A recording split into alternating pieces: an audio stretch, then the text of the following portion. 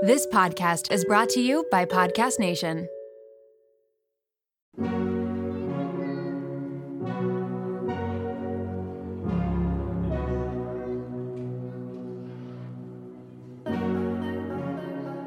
Welcome to Raw Beauty Talks. I'm your host, Erin Treloar.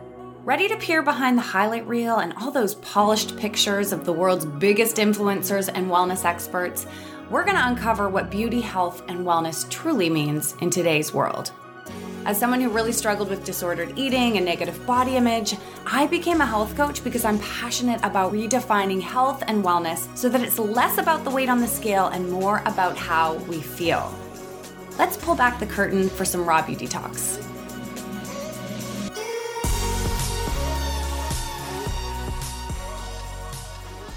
Today on the show, self-love expert and host of the Earn Your Happy podcast is joining us to talk about her journey from anxious, overweight child to author, cover model, 3-time fitness world champion. Lori has grown 2 multi-million-dollar businesses as a successful entrepreneur and networking professional. I'm so excited to chat with you about that today. Through her books, her unique coaching methods and programs, she has helped countless people. And we're talking about countless. I mean, your podcast is at 50 million downloads. 50 million. Just let that sink in for a second. Connect with their soul, transform their bodies, empower their minds, gain financial independence, and fall in love with themselves and their lives. I mean, really, could there be a more perfect guest for the Raw Beauty Talks podcast? Lori is also an author, and we have her for the next hour or so here to pick her brain and to learn from this incredible woman. Lori, welcome to the show. Hi, I'm so excited to be here. We're so excited to have you. You were just telling me off recording that you had taken a little bit of a break from coming on shows and from the podcast circuit. What inspired you to take that break? Oh, man, Erin, I was in a major just kind of pivot in my career. And I was finding that it was a lot more demanding because when you are transitioning into something new, you don't get the luxury of having a lot of the things that you do be very second nature for yourself. So it was like constantly being in the new mode and not understanding anything, that my brain bandwidth went like way down because my capacity went down because I was constantly learning something new every day. And then it also demanded just more of my time. So what had to give was just a lot of anything external outside of what I was doing.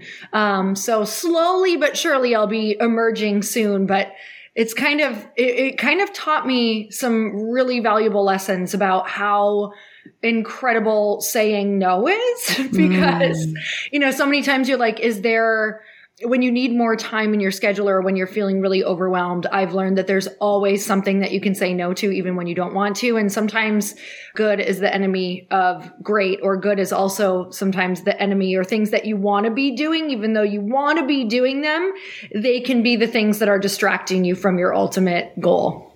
Ooh. Okay, well, I want to go back all the way in time, but before we do that and go back to baby Lori, let's just dig into this a little bit because I feel that everybody resonates with this feeling of overwhelm that we sometimes have. There's just so many things on the list to do.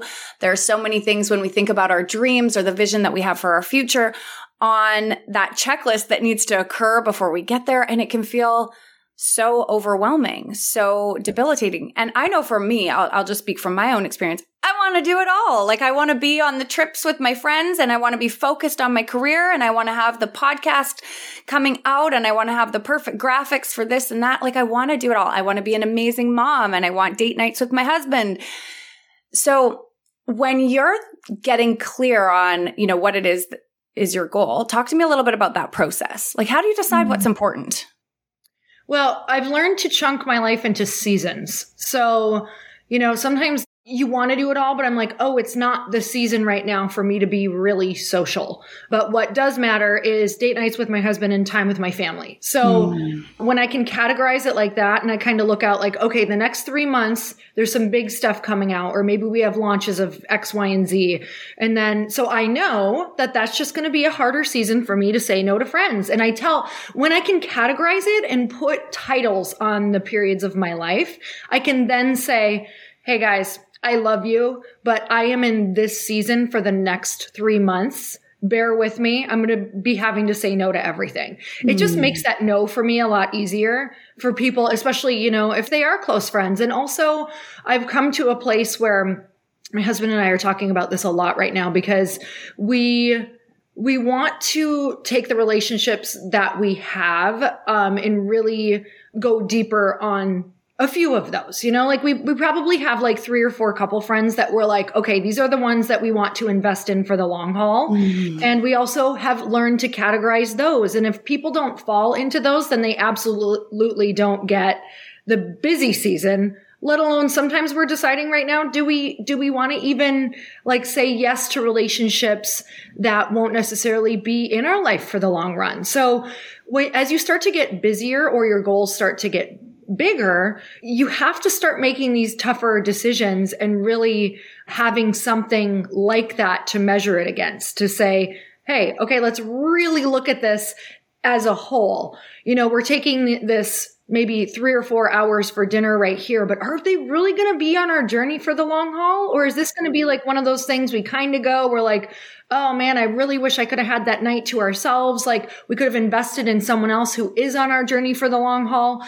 So these are the conversations that we're constantly having. I don't think we're ever going to stop having them because that's just how life is. I love that. So really just bringing some awareness to the season that you're in, identifying what that's going to look like, and then holding true to that, saying no, setting those boundaries, and a lot of mindfulness, a lot of awareness, and just being conscious of the decisions that you're making and where your time is going. I love that. All right. Let's go back in time a little bit because I want to come back to this little Lori who you said you described as kind of overweight in an overweight family, feeling a lot of anxiety. Talk to me about what it was like growing up for you. So I'm from a small town in Upper Michigan, and what made it even smaller was that I was raised in a more restrictive religion. So, didn't celebrate holidays, wasn't allowed to do extracurricular things, was only allowed to associate with people inside of that congregation. So the congregation was roughly about 100 people. So growing up in a small town and then put it in a small congregation, I would say that my life was, while my parents were amazing, they were super loving, it was also extremely isolating, and I didn't actually get to understand what was happening outside of that bubble. So when I became a teenager and started to realize and do some traveling, just very small traveling, I was like, oh my gosh, there is a whole world that's going on outside of this, especially being in middle school and not being allowed to do anything. For me, that particular time in my life or growing up really translated to a lot of the work that I do now, which I'll talk about in a second. But my whole family was really overweight. My mom has 5 sisters. They're all like 100 pounds overweight. And then the whole family, like all of their kids, everybody who was in my surrounding atmosphere was overweight. So the conversation was always the Bakers. That was their last name. The Bakers are overweight. This is how it is. You're going to struggle your whole life and it's only going to get worse.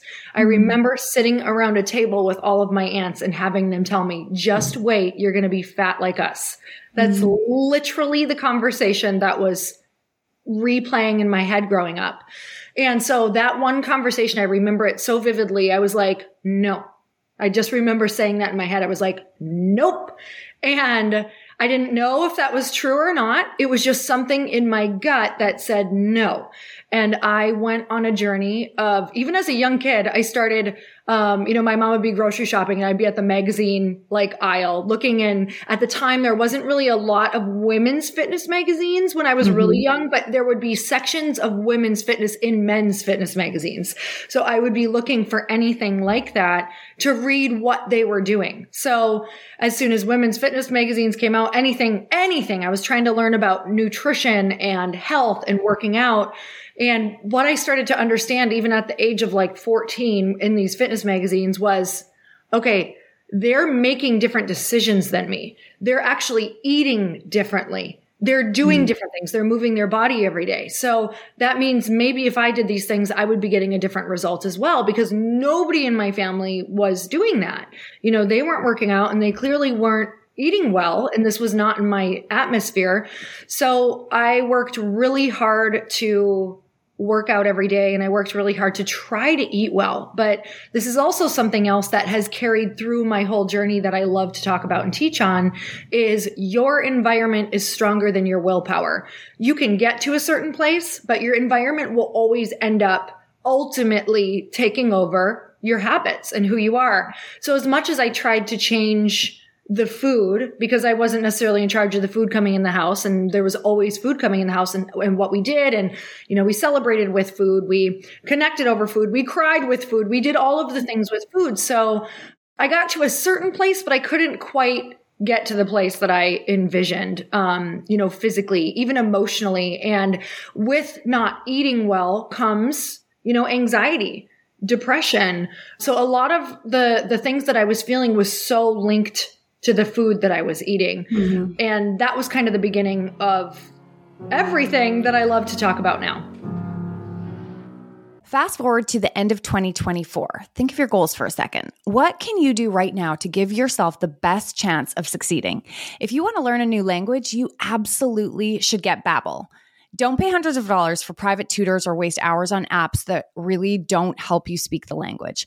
Babbel's quick 10-minute lessons are handcrafted by over 200 language experts to help you start speaking a new language in as little as 3 weeks. Babbel's designed by real people for real conversation, and Babbel's tips and tools are approachable, accessible, rooted in real-life situations, and delivered with conversation-based teachings, so you're ready to practice what you learned in the real world.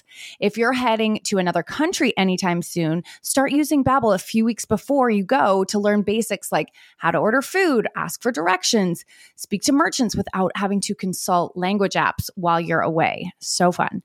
Here's a special limited time deal for our listeners. Right now, get 55% off your Babbel subscription, but only for our listeners at babbel.com/rawbeautytalks. Get 55% off at babbel.com/rawbeautytalks. That's spelled babbel.com/rawbeautytalks. Rules and restrictions may apply. This episode is brought to you by LolaVie, an award-winning hair care line founded by the fabulous Jennifer Aniston. Jen got tired of the same old struggle we all face, choosing between hair products that work and ones that are actually good for us. With LolaVie, that dilemma is history. We all put our hair through the ringer. That's why it's crucial to have products that not only repair the look of the damage, but also shield your locks from future harm. Enter LolaVie's bestsellers, the Glossing Detangler and the Perfecting Leave-In Conditioner. They're your hair's new best friends. For a limited time, you get 15% off your entire order at lolavie.com. Just use the code RAWBEAUTYTALKS at checkout.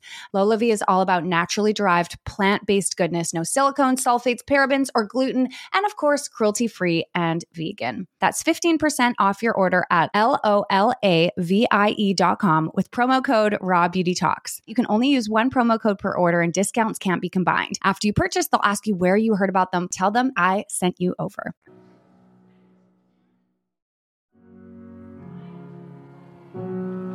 I love what you said about your environment being so impactful in your life. And I think that this is true not only for the foods that we're eating and the way that we're moving our body, but the conversations that are occurring around us and then how that impacts our own inner dialogue. At what point were you able to move far enough away from that to start to be able to create your own environment, your own inner world? Okay, this is where people are either going to go, okay, that's not possible, or they're going to completely understand. Because when I turned 18, everything in my brain was like, you have to get far away from this environment. I loved my family, but I knew that, especially with the religious ties, what happened with the religion was if I outwardly left it, said that I'm leaving, I would not be allowed to talk to my family anymore. So it would be excommunication. So I ended up moving far enough away where I was like, I'm not going to say that I'm leaving. I'm going to be far enough away physically. I went to another state that I'll feel like I have some room and some disconnection, and I can kind of create this life outside of them without them necessarily knowing. And this was one of the hardest times in my life because it felt like I was leading what my religion would call like a double life. And I was being one person with my family because I still wanted that relationship. And I was trying to go be somebody else in my life on my own. And, you know, in the beginning that landed me in a lot of really crappy places with crappy friends and like, you know, not great people, because I think I was just doing what all human beings do. And you're trying to fit in, right? And I just happened to land in groups of people who weren't great. So lots of great lessons there. But again, I moved out of that environment only to put myself into another not so great environment in a totally different way. Lots of like drugs, lots of alcohol, to later kind of get that wake up call that I think that we all get. And not just one. I had multiple. I don't think there's ever just one. Sometimes there is. But I had some big ones, I had some small ones. And ultimately, you know, what's so beautiful about being a human being is that we are connected to something bigger, whatever you believe. I don't care what you believe. Whether you think that's just a voice inside of you or whether you think it's God or universe, but that voice would not go away from me. Like it's ever since I was young, it was just like, there's something more, there's something bigger. And so when I was in those situations, you know, once I had moved out, it was like, okay, we're still not there. There's something more. There's something bigger. You have to now get yourself out of this environment. So what was proving true for me is I was like, I have to go figure out an environment that supports me, because I just left one that didn't support me in one way to go to another one that didn't support me in another way. And so that's really where the book came out of, which is called A Tribe Called Bliss. That's really about these transitions in your life. And it really talks about how if you want to be making these changes, the quickest way to do it, and actually I'm reading the book Atomic Habits, which is, I'm probably the last person to read it in the whole world. I'm reading it too right now. It just arrived yesterday. I'm like, finally, I'm getting on the James Clear path. Here we go. Seriously. So I'm reading that right now, and it states in there, it says the fastest way to change your habits is to get in with the groups of people who are already living in the way that you want. It's the fastest way. And so this is all of the work that I've done is truly around creating events where women can go connect with women who are doing the exact same things, creating these groups, talking about what the transition really feels like, how to support yourself along that journey. Okay, you're finding yourself in another life transition. What are you doing and where is that group? And teaching people how to find those groups. Because for me, a lot of people now say things to me like, oh my God, you've pivoted so many times. How do you do it? You do so many things. And I'm like, it is a formula. It is so formulaic to the point where when I was writing my book, I said, who are the authors right now? Who's doing well in this world? How do I get in their groups? How often can I get around them? How much can I listen to what they're saying? How can I want it? And I just infiltrated myself. I was like, great, I'm going all in on this. I love you friends over here, but this is my new goal. I'm just letting you know where I'm going to be. I'm going over here. So it's not like I ditch people, but what I do understand is that, and this is something that I think women, when we can grasp this is huge. And I'm saying women because this mostly affects women a lot more than men, that people are in our life for seasons. Not everyone. There's some of them for long term. But if we can understand majority of people, I would say 90% of the people in our life are only supposed to be there for a season. A season. That's it. And what we do instead is we're like, oh, well, I met her. I don't want to leave her out. Well, I knew her since childhood, all of these things. We think we have to carry them. So we're putting them on like a backpack in everything we do. And we're thinking that we're going to have the energy in this next new thing that's going to require even more energy, while we have 27 backpacks on of people trying to move into this new arena. And now we're all worried about them too. Like, what are they thinking? Do they think I'm selfish? This, that, all of these things. When honestly, we're just meant to move where that energy is moving. And it's not like I'm not ever going to see these people again, but some of them maybe not. And that's okay. When we can start appreciating those people for that really served this season of my life, then you're going to be able to move through life with so much more ease, so much more fluidity, and just have so much more of your energy back the energy that's going to be required for that next season. Oh, I love this. So, okay. So I know people right now, some people are going to be thinking there are friends that I am stuck in a rut with, or that are not in the same growth mindset as I am in, or they're not where I want to be. When you're in that space, is it as simple as just reducing the amount of time that you're spending with them and getting yourself surrounded by the voices, people in places with those who you want to be in alignment with? Essentially, it is that simple, but then there's the hard conversation, right? Mm-hmm. So the hard conversation. Yeah, let's talk about that. So if we're like, yeah, that's what you do. Yeah, that's what you do. But then there's the emotional prep work that goes into it that most people choose to avoid and stay stuck in the rut for the rest of their life. Yeah. Literally. So you've had these conversations. Yes, multiple. And Tim Ferriss has a quote. He says, your level of success will be determined by the amount of tough conversations you're willing to have in a day. He didn't say in a week or in a month. He said in a day. Wow. And the most successful people I know, and the more successful that I've become in my life, where I feel truly successful, these conversations they've gotten to be more. But also what I've noticed is that I've learned how to enter into relationships in a way that doesn't make me have to have these conversations as much anymore. Ah, love that. So what happens is you're going to notice you have this, you kind of have a challenging road for probably a year while you're kind of funneling through these. And then it really dwindles down. And I don't have to have these particular conversations that much because I enter into them in a very different fashion with a lot of clear communication, conversation, and expectations. I actually state my expectations now up front for the most part. And so when you have those hard conversations, you have to first remember two things, because you're going to chicken out multiple times. But you have to remember that if you don't say something or start to make yourself clear within your reaction. So sometimes we don't have to have let's sit down and have a conversation. Mm-hmm. Sometimes it can just be how you continue to choose and show up.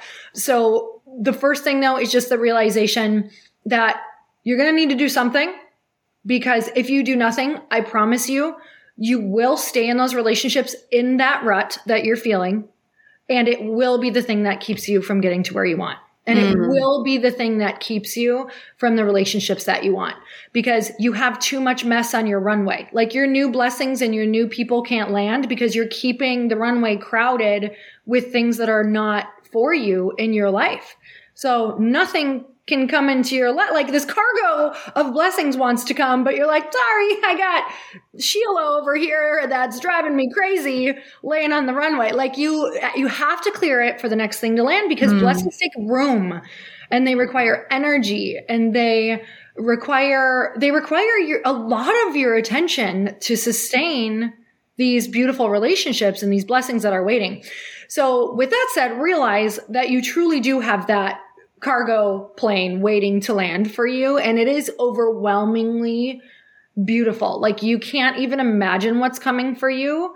So just trust that, first of all. Second, you have to start to plan the hard thing. If you don't have a plan, you're going to fail. If you actually don't have a plan for either the conversation or what you're going to say next time you get invited or you get cornered or whatever that looks like. Sometimes it can just be as little as starting to change what you do and not having time for the person, but inviting them along. I promise you, if it's a Debbie Downer, they're probably not going to come anyway. So you can just say something like, hey, I'm starting this new thing. If you want to come, I'd love to have you.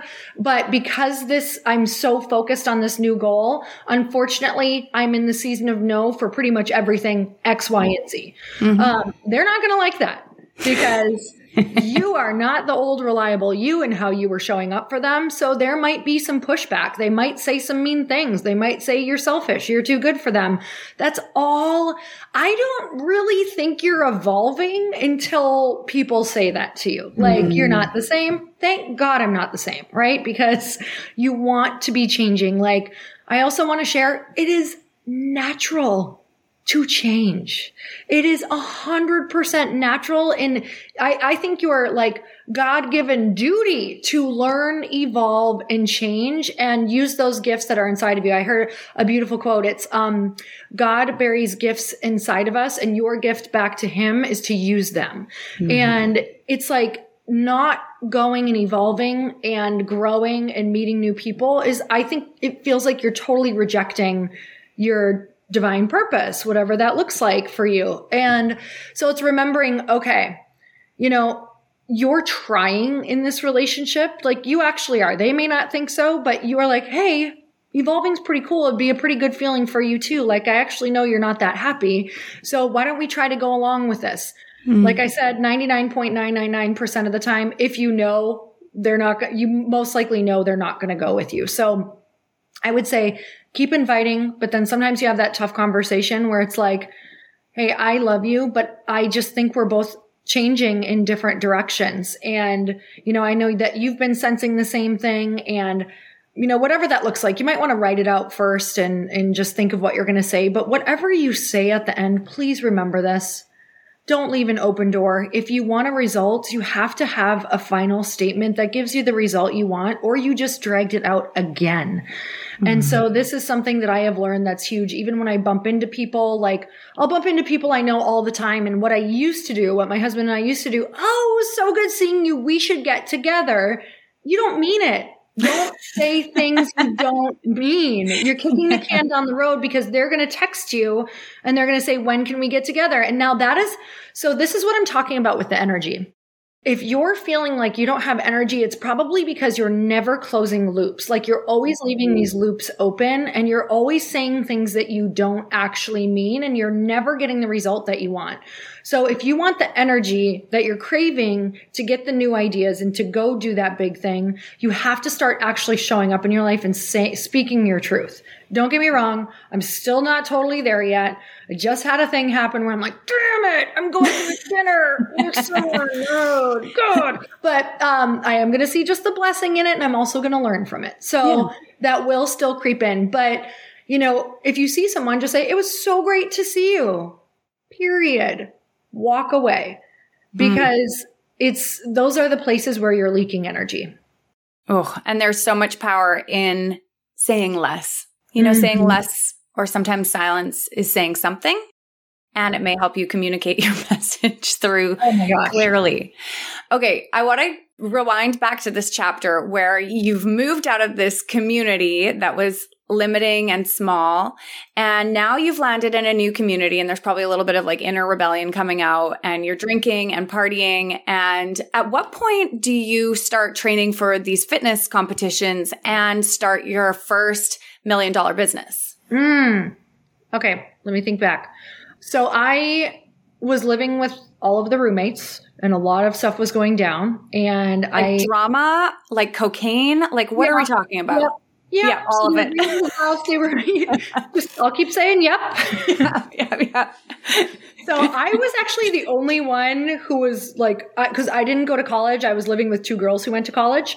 And so they kind of had these jobs that I think they went like once a week, but I don't really know. Who knows? I was like, I'm not really sure if they actually showed up at their jobs. And they started making keys for people. So I was the only one working, and they had stopped paying the rent, and I was paying the rent for like the last 3 months I lived there. And so I would show up at home after work, and there'd be randoms like sleeping on the floor, like passed out. I wouldn't know who these people were. They had keys to my house. I was the only one paying the rent. And so I called my dad because they were hanging out with this group that I knew was doing some hardcore drugs. And I was like, this is not cool. All I pictured was like the cops busting in or whatever. I was like, that was it for me. I was like, this is not it. Not going to be my life. And so I called my dad and I said, hey, because my dad was like, he's interesting. He was in the religion, but he wasn't totally in the religion. So I felt like I had a little wiggle room there to be sort of honest with him. I said, I'm not going to tell you what's going on, but I'm not in a good situation. I think that I should come home and work for you again. I worked for him as a teenager. I was like, if I can work for you again for like 2 or 3 months so I can get back on my feet, I have to continue paying the rent here so that it doesn't, go on my credit report or whatever, continue paying the rent while saving. And he was like, okay, come home. You can stay in your brother's room. Cause I had a little brother at the time and he went and stayed in this little like sewing room. And so I moved home and was still paying the rent on that other place and found myself sleeping in my little brother's room with stars and dinosaurs like on the headboard and stars on the ceiling. And I was like, how did I get here? It was kind of that moment where it was the lowest of the low. And I found myself back in the situation where I pretty much had that 9 o'clock curfew with my mom. Like I'm 20 years old. We've all been there, whether it's coming home from university or spending too much on rent and going out and having to move back home. Like everybody knows this feeling that you have right now where you're like, I'm a failure. Like total failure, all the credit card debt. It was like, how did I do this? Didn't know anything about money, didn't understand nothing. So here I am and I end up meeting my husband at the gym. Was totally not interested at the time because I was like, my life's in shambles. I put him in the friend zone and he was so patient. And for like 6 months, we would talk all the time, every single day, end up marrying him. Fast forward, we have a lot of the same goals even at a young age. We're just really into fitness. We're very goal oriented, but don't necessarily know what those goals are. It was 2 big dreamers meeting who are also fairly actionable when we got out of he was kind of in a interesting environment where he was doing great in his career, but also we were living in Wisconsin. So it was just a lot of drinking. We were still like partying all the time. Mm-hmm. So, I had that goal of being on a fitness magazine ever since I was a little girl because that's what inspired me. So walking around, carrying these magazines forever, like dog-eared magazines, like, oh my gosh, these women changed my life. I want to be able to do that one day. So I was reading a fitness magazine while I was on the stair climber one day and saw in there that there was a woman who lived in Boston who put on fitness training camps for people who wanted to do fitness competitions. And I had learned that if you want to be on a cover, you most likely have to go the route of being in a fitness competition first. She was having a camp in Boston. I had never flown on a plane by myself. In fact, I think it was my second flight I had ever taken, maybe third, and literally ran off the stair climber, showed Chris. He said, book it. I literally booked that trip, went by myself, went to this camp. Midwesterner goes to Boston, literally fish out of water. These women were yelling at me. They were amazing. They weren't yelling. They were just talking, but I didn't know it. And so had quite the experience there of just really understanding again, environment. Like I went and put myself in I think it was a 3 or 4 day camp and everything changed for me. They made it seem like this could actually be possible. And, just 3-4 day full immersion being with people who that was their world. And they were like, well, this is how it looks. This is what you would go and do. Here's the training regimen. Here's how you stay connected to us. I did that. And that was the turning point for me as I started doing those fitness competitions. I did them for 3 years. I had never won a first for 3 years. I was super committed, super dedicated. I ended up starting to personally train. I did that at an LA Fitness for $6 per 30-minute session. And I would go back to back like a maniac. And I learned that because at the time we actually feel like I'm getting into a long story, but Chris ended up during the recession losing his job. We were $300,000 in debt. We lost our home. We lost our cars. I ended up, I was working at the LA Fitness. I said, this is never going to pay this debt off. I'm going to be 80 years old. And that was a huge turning point for us because I had already gone bankrupt as a child with my parents, meaning my parents did. I didn't necessarily, Yeah, but you experienced the trauma of that as a child. As a child. And so this was the second time I felt like we were going through it. And when that happened, on the day that Chris told me we lost everything, we were in debt, we were going to lose our house, we had to put everything up for sale, I was like, never again. That's literally what I said to him. I looked at him and something just from the depths of my soul just said, never again. The same no that came up for you when you heard your family say, you will always be overweight and it's just going to get worse. It was from the exact same place. Like that's the exact description.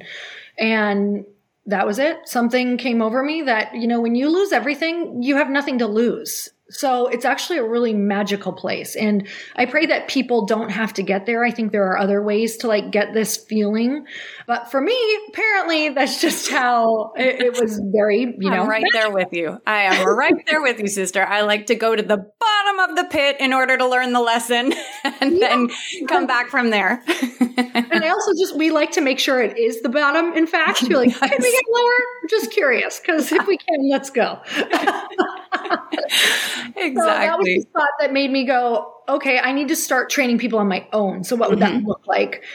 So I started saying to all of my people at the gym, I would tell them my dream. And this is very important to me now because I always tell people you can't keep your biggest dream a secret, because the only way that it's going to be able to go out in the world is other people are going to go and help carry that out. Like it actually will not happen if you're keeping it inside of you and just preparing. Even if you're writing that book and writing that course and doing that thing all behind closed doors, please stop that. It's never going to work. You actually need these other people who are going to be like angels in that army who are going to carry that out. So in order for your dream to be the dream that you want, it requires other people and you have to proclaim it. So I started telling everyone my dream. It would just be in random conversation. I was like, I'd really love to start my own personal training studio. Like that's the big dream. And I said that one day to one of my clients and she said, well, I just literally opened my own chiropractic studio. I have a lower level. I have a basement that's not finished. Like the wires are showing like it's, the 2x4s, but you could train down there for free for a couple months while you train me and my front desk girl. And, you could just, until you can start paying me rent, then we'll work out the contract where you can pay me rent after this. I said, I'll take it. I was training in the 2 weeks after that in that basement. I went to Walmart, got like those little bands, got a Bosu ball, and got the piece together flooring for like kids' rooms, Oh, yeah. And had that down there. And I literally piecemealed that thing together. Like I did that for the first year. And that built my entire business. And I ended up opening my own bigger gym later. And that's kind of where the fitness competitions also, we'll get back to that real quick. But after year 3 of the fitness competitions, when I opened that other gym, I started teaching people how to do posing. And I started to do these weekend boot camp workouts. And when I started to teach people and like really fall into that and enjoy it, I ended up winning 3 world championship titles that year after teaching that first year. And it like changed my life. So I stopped thinking about just me in those and started thinking about how can I make these other women win, that I started to understand what that meant. When like I actually felt the shift in my brain of how important it is on your dream to make it an us thing rather than a we thing. And even what it meant if I did win for those women, like that was a big deal too. So it just shifted everything, how I felt about going into it. Oh, incredible. Okay. Just to really drive home some points that she made. One thing that she said was to proclaim your dream, to say it out loud, to not keep it behind cupboard doors. I know we have a tendency to do that because we're so afraid of what if it doesn't happen, or, what if I don't reach that, or what if somebody scoffs at my dream or vision or wonders, who are you to have that? So find the people that feel safe, that you can speak this to. And this is all part as well of having that community of believers around you versus haters. So you'll know pretty quickly if you're with the right people. Do you feel safe enough to proclaim or state your vision or your dream? Yes. The second thing that she mentioned was understanding that when we are going for our dream, when we are shooting for our vision, that it's not just about us. We're creating space for all those around us, and that our light, as it gets brighter, begins to shine on everyone around us. Like you are breaking glass ceilings for all of those around you. Then the third thing that really stuck out to me is you mentioned that there was a formula for these fitness competitions. Do this, and do that. And then, you're likely to have some success in some way, shape, or form. You mentioned this as well when it came to sort of up-leveling your community or your environment. There's a formula, you said. It immediately made me think about overcoming emotional eating and binge eating. There's a formula. That's what I teach in my group course. So there's always a formula for success that somebody has, whether it's in real estate or doing marketing or writing a book. Like, somebody has that formula, and you have got to find the people who have got that formula and get as close to them as possible, learn from them, listen to their podcasts, take their courses, read their books, all of it, because you don't have to reinvent the wheel.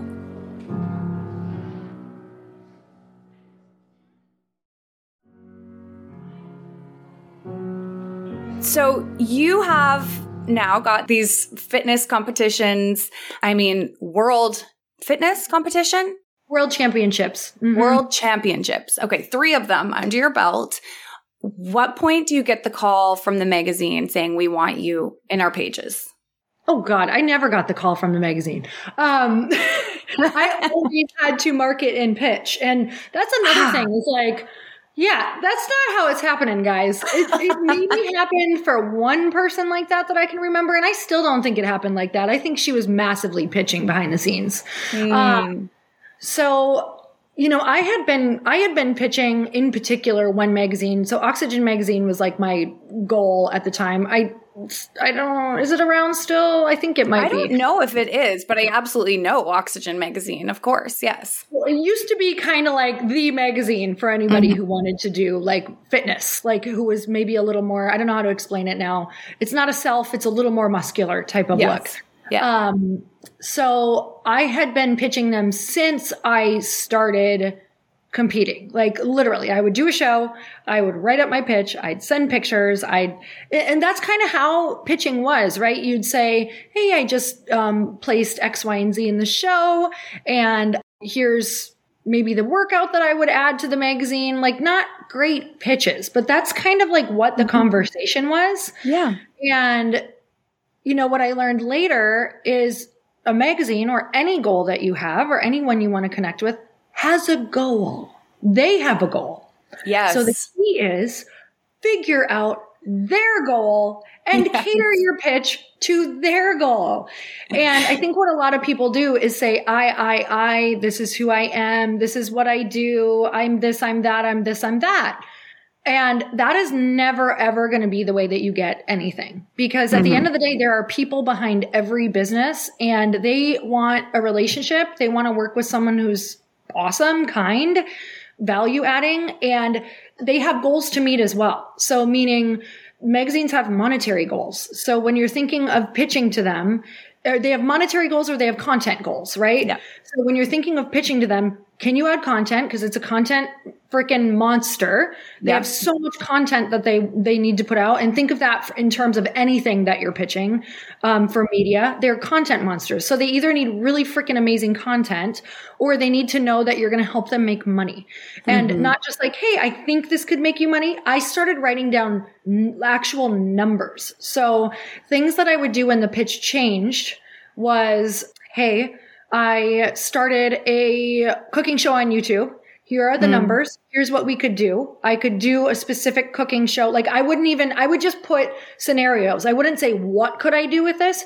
You have to make it so easy for them to see how this would work that they don't have to think at all. Yes. So I would say things like, okay, I can give you a recipe. I'll take the photos so you don't have to pay the photographer, but I'll make sure they're the quality that you need for your magazine. And then I would say, you know, we'll expose you to this audience. Here's the numbers for that. I'm speaking in 1 month to an audience of 15,000 people. Like I was speaking at a network marketing stage. Yeah. I said, I'll make sure when they intro me, they put the cover up and that they keep the cover up. Or I wasn't speaking a month. This was when I knew I was speaking far enough out. Yeah. Yeah. And so I did that one where I was like, I'll make sure for the next year they intro me with this cover and it'll always stay up while I'm speaking. And then I did quite a few other things. Like we had a pretty robust fitness email list at the time. And I was like, I'll blast the email list 3 different times, showcasing these 3 different articles or whatever. Yeah. So that's when they started to become interested. So I ended up getting to book And you guys, it's so funny what people think. They're like, oh, it's glamorous. They fly you out and do these things. No, you pay for your own trip. You pay for your own hotel. You pay for your way. That's, this was the fitness industry, fully exposing the fitness industry. I love it. They didn't pay for anything, nothing. So you're not only coming up with the pitch, the content, paying for like all of these different things.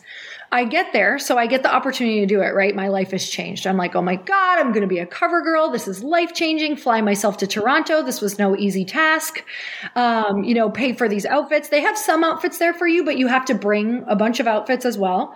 Put myself up, do the whole thing, do the prep work, do the dieting down, take my like 3 months to get ready. I shoot these covers. You work all day long. It's like crazy hard, but the best day of your life. And I get a call a month later and they're like, hey, your cover was supposed to come out, but it's not going to come out now. And I'm like, what do you mean? And they're like, we're just not going to put your cover out. So they wouldn't tell me. And I'm like, okay. And I heard this. I heard that a lot of girls, like they just will get a no and they won't use your cover because they're just kind of shooting these all day. They use the workouts, but they won't use your cover. But I heard that if this happens, you'll never get a cover. Like it means that you'll never come back. And so I was devastated. So, at that point, I ended up going more all in on my business and more all in on my gym. And, trust me, it wasn't after having a freaking temper tantrum, feeling like my life was over, wondering what direction I should go. But it was actually another moment for me where it was the best moment of my life because I stopped waiting for people to anoint me worthy. Mm-hmm. And I had to have somebody blatantly that I thought was my ticket to who knows what. I think we all have that moment where we think someone's going to give us what we need. Mm-hmm. And that was my moment of no one's going to give you what you need but you. And it doesn't mean I don't rely on other people and I don't trust people, but ultimately you have to be willing to bet on yourself every single time the most. Mm-hmm. And so that was a turning point for me where I stopped waiting for everyone to anoint me and tell me I was finally good enough, because I truly was waiting for that, to feel validated. I never felt validated in my life. And I was always like, am I good enough? Am I good enough? Am I pretty enough? Am I fit enough? Am I this enough? Do people finally want me? Because I was not popular as a kid at all. So I think I was seeking that, like, when am I going to be wanted? When am I going to be popular? And so that really made me have that like come to Jesus moment of like, are you going to be okay even if these things don't happen? And how do you make yourself okay? And that's when I was like, well, how do we cut the middleman out? And so out of your dreams, I just want you to think for a second, if you're relying on anyone or waiting for someone to anoint you or for someone to invite you on the stage or onto the podcast or to validate you or to be invited to that mastermind or that trip or whatever it is, like, it may never happen. Like, I actually want you to go there and say, if this never happened, how could I give myself these feelings that I'm craving without them? And that's exactly what I asked. How can I do what I want? How can I be that fitness inspiration? How can I have that community? Because that's ultimately what I wanted. I just wanted the community and to lead it and to like feel connected and like a leader in that way. And so I did that. Like, that is really when that changed for me. And I think that added another layer of value when I went and, can't believe it, but I went back and pitched again, like probably 10 months later. Yeah. So I pitched again, went out there. And when I went out there, I was like, I don't even need this. This is just a bonus to my life. I'm going to have the best shoot day of my life. If this happens, amazing. I can honestly say it was one of the most fun days ever because I just wasn't attached. Like, to be in your dream without an attachment is a very different feeling, because I promise you, I have been in dreams that feel like nightmares, because you're so attached to the outcome of, okay, you get invited on stage, but you didn't have any fun. People felt it because you're so worried about messing up, you know? Mm-hmm. And so it's like, to be in that place is really where you want to be. So I say, do what I'm telling you now. Like, actually picture taking it away and never being able to get it. And then validating yourself so that when the dream does come, you can arrive at it and fully enjoy it and have it turn out the way even better than you can imagine, because you aren't coming from an energy of do or die. If this doesn't turn out, it's over and people won't like me, all of these different things. So I ended up getting the cover, and then I got 11 covers after that. Wow. I just did not need them. I did not need them. And they felt good. Don't get me wrong. I'm not going to lie. They felt amazing. And I loved every single one of them. But I wasn't coming from the place of who am I without this? In manifestation, we talk about having the vision, holding the vision, but also remaining somewhat detached from it. Like exactly what you're talking about. And you reached that place. You were still showing up and doing the work and sending the pitches in, but it wasn't, as you said, do or die. Your nervous system isn't clenched and responding in that way. I love that you're sharing the inside scoop on how these work, because when I was younger looking at these magazines, I imagined these models and these girls as being flown out and having endless clothes in their closet. And it's like they're waking up in the morning and having beautiful breakfasts laid out for them. So I'm always all about sort of dispelling the myths behind media and having these real conversations. Can we talk about breakfast for a minute? Because I literally, you're eating plain chicken. And because you don't have a microwave in your hotel room, because you're probably too poor at the time, I was taking I would put a towel over my plastic chicken baggie and I would turn the iron on and try to heat it up. So that was my breakfast. So. Oh my God. Did you ever end up with an eating disorder? Like so many girls do. I definitely had a control eating disorder for sure. Yeah. I mean, I was 100,000,000% controlled by food. So for sure. And do you find that that's still alive within you, or are you in a different season now and your relationship with food has changed? I'm in such a different place now. It's taken me a long time, but I've learned that it's satisfaction with life. And also, to be honest, it really broke for me about, I think it was like 6 years ago. I went on a European trip for 30 days and I had zero control over my food and I let go. I said, fuck it. Sorry. Edit that if you need to. I literally had to say it. And meaning like I had to say, screw it. Like I had to let go because we were eating dinner at 11 p.m. at night. And like, if you order something and you ask for I'm in Spain and I'm like, could I get this on the side? It was like, no, you can't. Like literally I had waiters say no to me and get disgusted. So I learned really, really quickly that I was just going to go with the flow. And for 30 days I went with the flow and I came back more fit, happier. I drank wine. I ate pasta. I did all of the things. And I needed that 30 days to break me.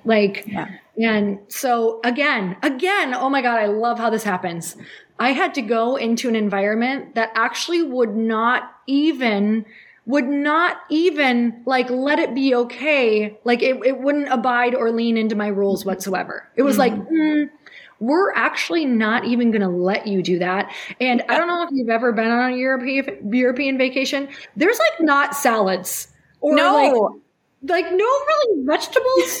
Like there are, but they're like usually in oil. Like it's just a very different. It's like a big chunk of bocconcini cheese with a little tomato and then olive oil everywhere on it. And you're like, oh, okay, well, I guess the food groups are different here. But you feel so healthy and so good. It's also fresh. And so that was the environment I needed to be in, which is just, it goes along with everything that I've said. Like, it's just, you actually have to go get in a different environment. And even if that means that you are going to fill your fridge with totally different things, or you're going to eat out at a certain place every day that's healthy, but maybe doesn't offer your typical whatever. And you're going to just sit and enjoy your food. And you're going to let it be okay for a month until you realize it's not going to have the effect that you think it's going to have. So when you look at these magazines and you think about what it took in order for you to be on that cover, and then you look at the trajectory of what's happened in media and how much things have changed, as we said, like, are these magazines even around anymore? We're also seeing magazines like Self that are including lots of different body types. So maybe even the body type that you were running away from for a long time. What are your thoughts as somebody who was so in it and on the cover, like the cover girl of this? What are your thoughts on this transition that we've seen in health and wellness and around the inclusivity and the center? Like we're really almost centralizing and focusing on different body types at this point. It's interesting. I've never I guess I've never sat and been like, I love this or I don't like that. It's very much like, I think it's important that we're showing ranges. I wish I would have seen ranges growing up. So I guess I do. I love the fact that we're showing ranges. The one thing I don't love is I think we need to make sure that people are still healthy no matter what we're including. Because I have been overweight and not eating well. And when you are in a certain place, I think it's causing a lot of mental health problems. So I know that food is directly, for me, it's a really personal journey of, and of course I went to one extreme and then from another extreme, but I just want to make sure that people feel good. So if it means that you also feel good, amazing. But if you're in a place where, yes, maybe we can all be in a place where we are happy in our bodies, but if you don't feel good, that still could be related to the food that you're eating. Not maybe, most likely. I think that's the first place we need to look is what is the food that we're eating? How is it emotionally making us feel? So I do love the fact because I think it's really important. I want my kids to see that. I wish I could have seen it. And maybe I would have had my goals be different. But at the same time, for me on my particular journey, I wouldn't take it back either. Because I think being able to do that from the place that I was, I'd never accomplished a goal. I didn't have a good relationship with discipline. And I'm going to say something that might rustle feathers. That's okay. I've never accomplished a goal or become a different version of myself without really pushing myself to a place that was extreme, even for a small period of time. Because extreme can just feel like extremely outside of where you're at. I don't mean to an unhealthy place. That's not what I'm saying. I am saying that for me, doing a fitness competition was my edge. Yeah. So I think it's really important to have a goal that even if it's not that, maybe it's just if you were talking physical, maybe it's just a photo shoot where you're like, I want to feel good and I want to be here because this would be my edge. I think we're getting soft in a place where we're not even looking for our edge. I think we went really far to, if it doesn't feel good, don't do it. Okay. Oh, I've never done anything that's been good for me. Like for the most part that at first doesn't not feel good because it's outside of your normal routine, which if you're reading Atomic Habits, you'll totally see like that's actually a really important part of creating a new habit is like you need to figure out how to make the uncomfortable slightly comfortable. You know what I mean? Or doable in the beginning.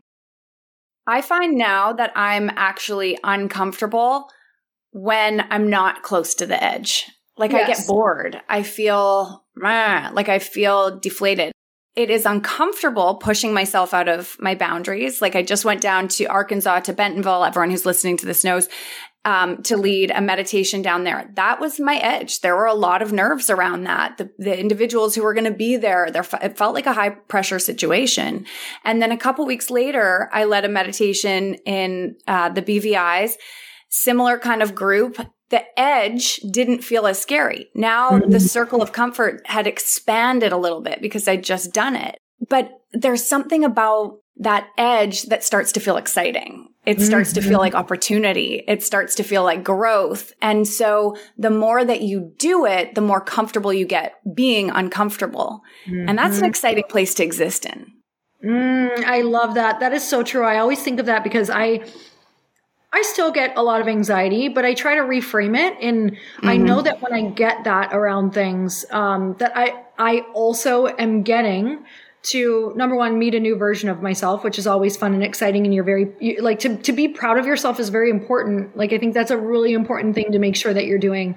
And I get to feel the most alive that you feel when you go to those edges. Like afterward, I know after you led that meditation, you were like, this feeling that you get right afterward, like when you go enjoy like a beautiful meal after that, and you're like at total peace.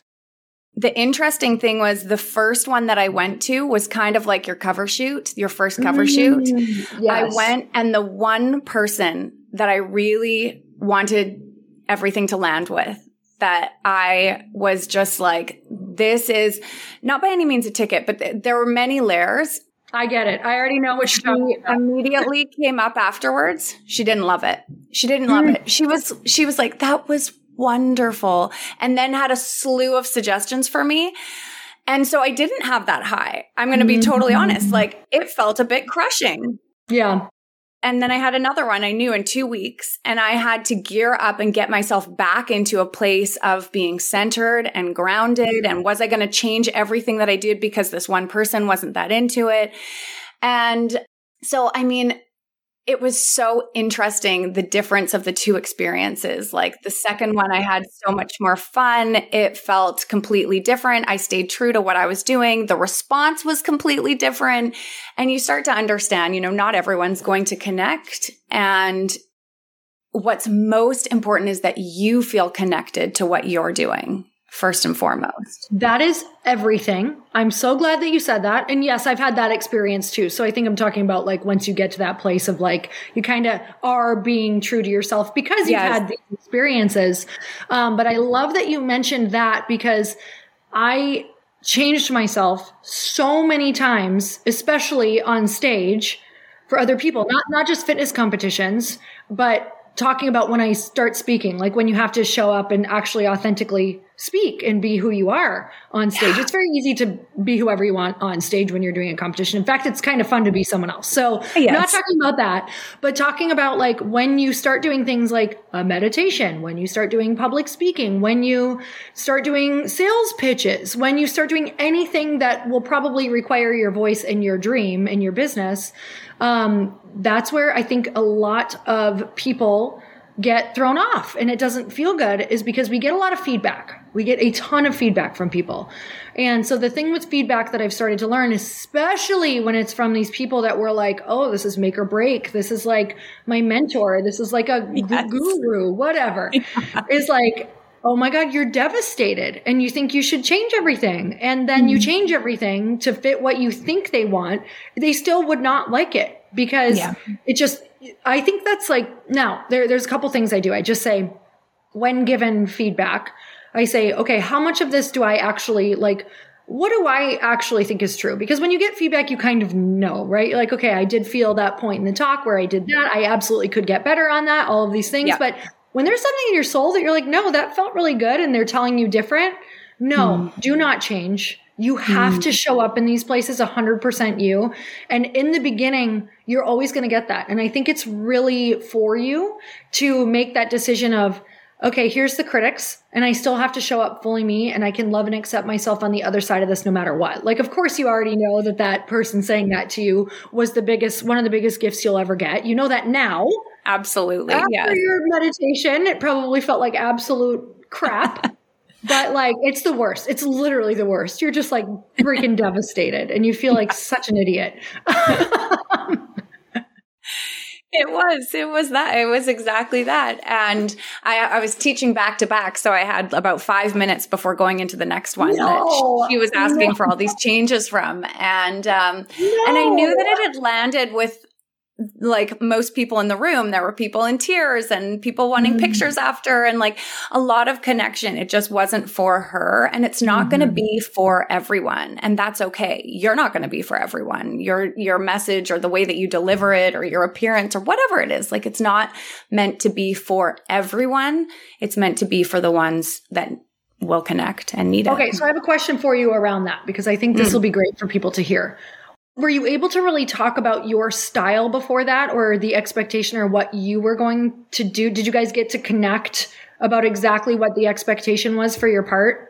It was all done through a third party and it was all communicated and it just hadn't been read on the other end. So, the script was all there and everything, but people were busy and it hadn't been looked at completely.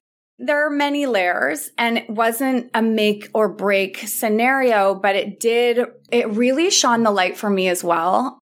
Everyone knows that I love to get raw here, but this is like really going there. It really shed the light on somebody who I was still putting on a pedestal. And I'm not talking about this specific person, but a type of person, a young, really wealthy individual who has fame behind her name. And that is somebody that makes me nervous, to be honest. Made me nervous, makes me, or brings up, they're not doing anything. For me, brings up some insecurity and a need to please and do the best and da-da-da. And then to be face to face with this prototype and have her be like, not enough. Nope, not enough. Don't want to connect with you any further. Do not proceed. Like, that hurt. It busted things open inside of me. But it was such a gift literally 2 weeks later to go and then be sitting at a table with the exact same prototype, because as we talked about at the beginning of this interview, I'm wanting to learn and surround myself with women I admire and who are doing things that are really inspiring to me. So there I am again with this same prototype, and this time there was connection. And it was just such a gift to me to learn that, first of all, why am I putting certain people on a pedestal and literally having them looking down on me, essentially? This is the energy that I'm creating. Second of all, there's going to be some of those individuals who connect with me and some of them who don't. And that's okay. They don't define my worth or my value, or they don't define whether what I'm doing is right or wrong either. So good. So hard. Sorry you went through that, and awesome. And you go. Exactly. Okay, but let's turn the interview back to you. And I want to be mindful of your time. I could literally talk to you for 3 hours here. So I want to know, what does health and wellness look like for you right now in this season? Oh, I love this question. It's very, very different than it used to be. Health and wellness to me is enjoying the way I move my body, because so much of it is for mental health. Like, I am so aware now that my walks are for connections with my husband, connections to God, connections to self, connection to nature. And, thinking about when I was back in my late 20s going for walks, Chris and I have always walked since I can remember. We got a dog and just started walking minimum 3 miles, usually 3 to 6 miles a day, because we just had crazy golden doodles who would needed it in the morning and at night. And by the way, I need it in the morning and at night. My brain is just like, wah. But comparatively on those walks, I remember when we lived in Minneapolis, I would walk around this lake and I would be so anxious and just be like, the walk would be about, getting my steps in and burning calories. And I would be anxiety ridden going down my list every day, or my list, the whole walk. I wouldn't be present whatsoever. Drove my husband crazy. It wasn't until one time on a walk that he was like, I don't even want to walk with you anymore. I would just be crazy. I'd be like, I need to do this and I don't know how to do this yet. And blah, blah, psycho. And it's okay. I love that girl. She learned how to get shit done, but she was also crazy. And I look at my walks now and it is night and day, night and day, all of the reasons why, and learning that part of my life is so incredibly important for the other parts that I was worried about and wanted to be working. So fitness to me has always been walking. Always, always, always. Wellness has always been walking. Still is. It's one of the most important things that we do, Chris and I. And I go in seasons. Right now I'm back into lifting. I was out of lifting for probably a year. I hardly did it. I probably did it once a week. And maybe that's a lot to some people, but to me, coming from fitness, that was not a lot. And then I also probably took 3 or 4 months off this last year of lifting and just walked. And that was also amazing. But as I'm getting older, which is just so weird to say, I used to listen to people say that on my podcast. And How I was old are you? I'm not. I'm 42. Okay. So I'm learning, just because now I'm learning a lot of the science behind how our bodies work. I'm okay, I've got a really great window to make sure that I build a little bit more muscle to maintain that long term. Because now to me, movement is just so important. I want to be moving. I don't have kids yet. We're still going to have kids somehow. We're figuring it out. Yes, you are. But I need to be able to move. I want to be, skiing, snowboarding in my 80s. I really, really want to. I want to be wake surfing. I want to be that person.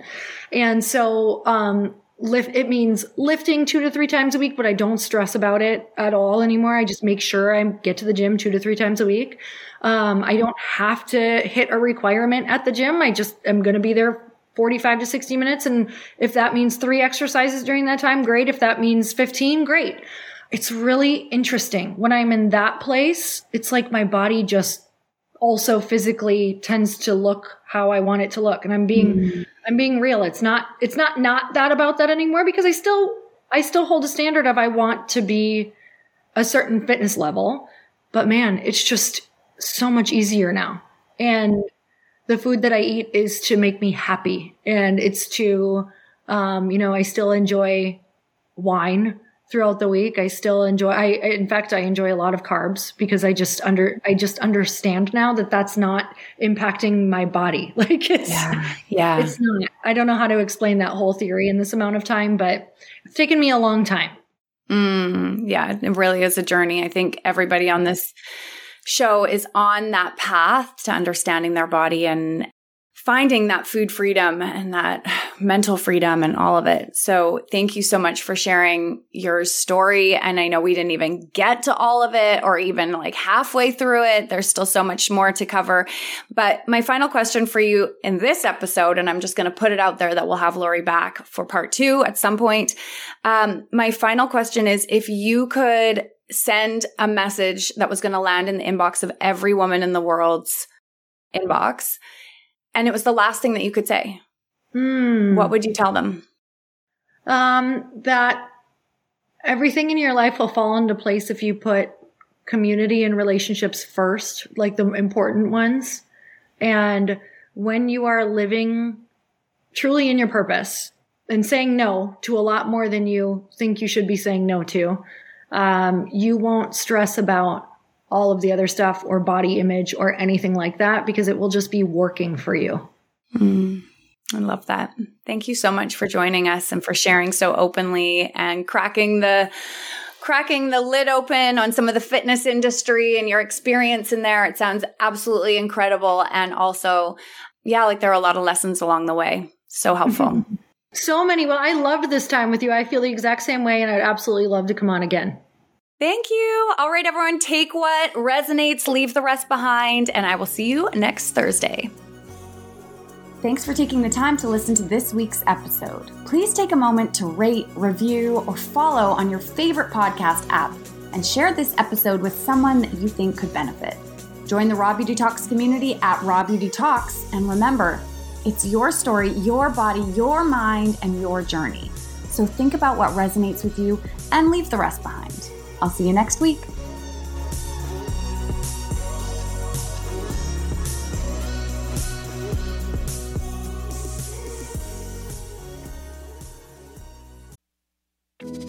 Do you ever feel like you're struggling through motherhood? You're not alone. I'm Erica Jossa, host of the MomWell podcast, therapist, and mom of 3. Join me each Wednesday as I sit down with guests, including psychologists, pediatricians, psychiatrists, fertility specialists, lactation consultants, and more to unravel the myths of motherhood. With expert advice, practical tips, self-love, and some coping skills to help you along the way, you can become the mother you want to be. Listen to the MomWell podcast at momwell.com/listen or on your favorite podcast platform.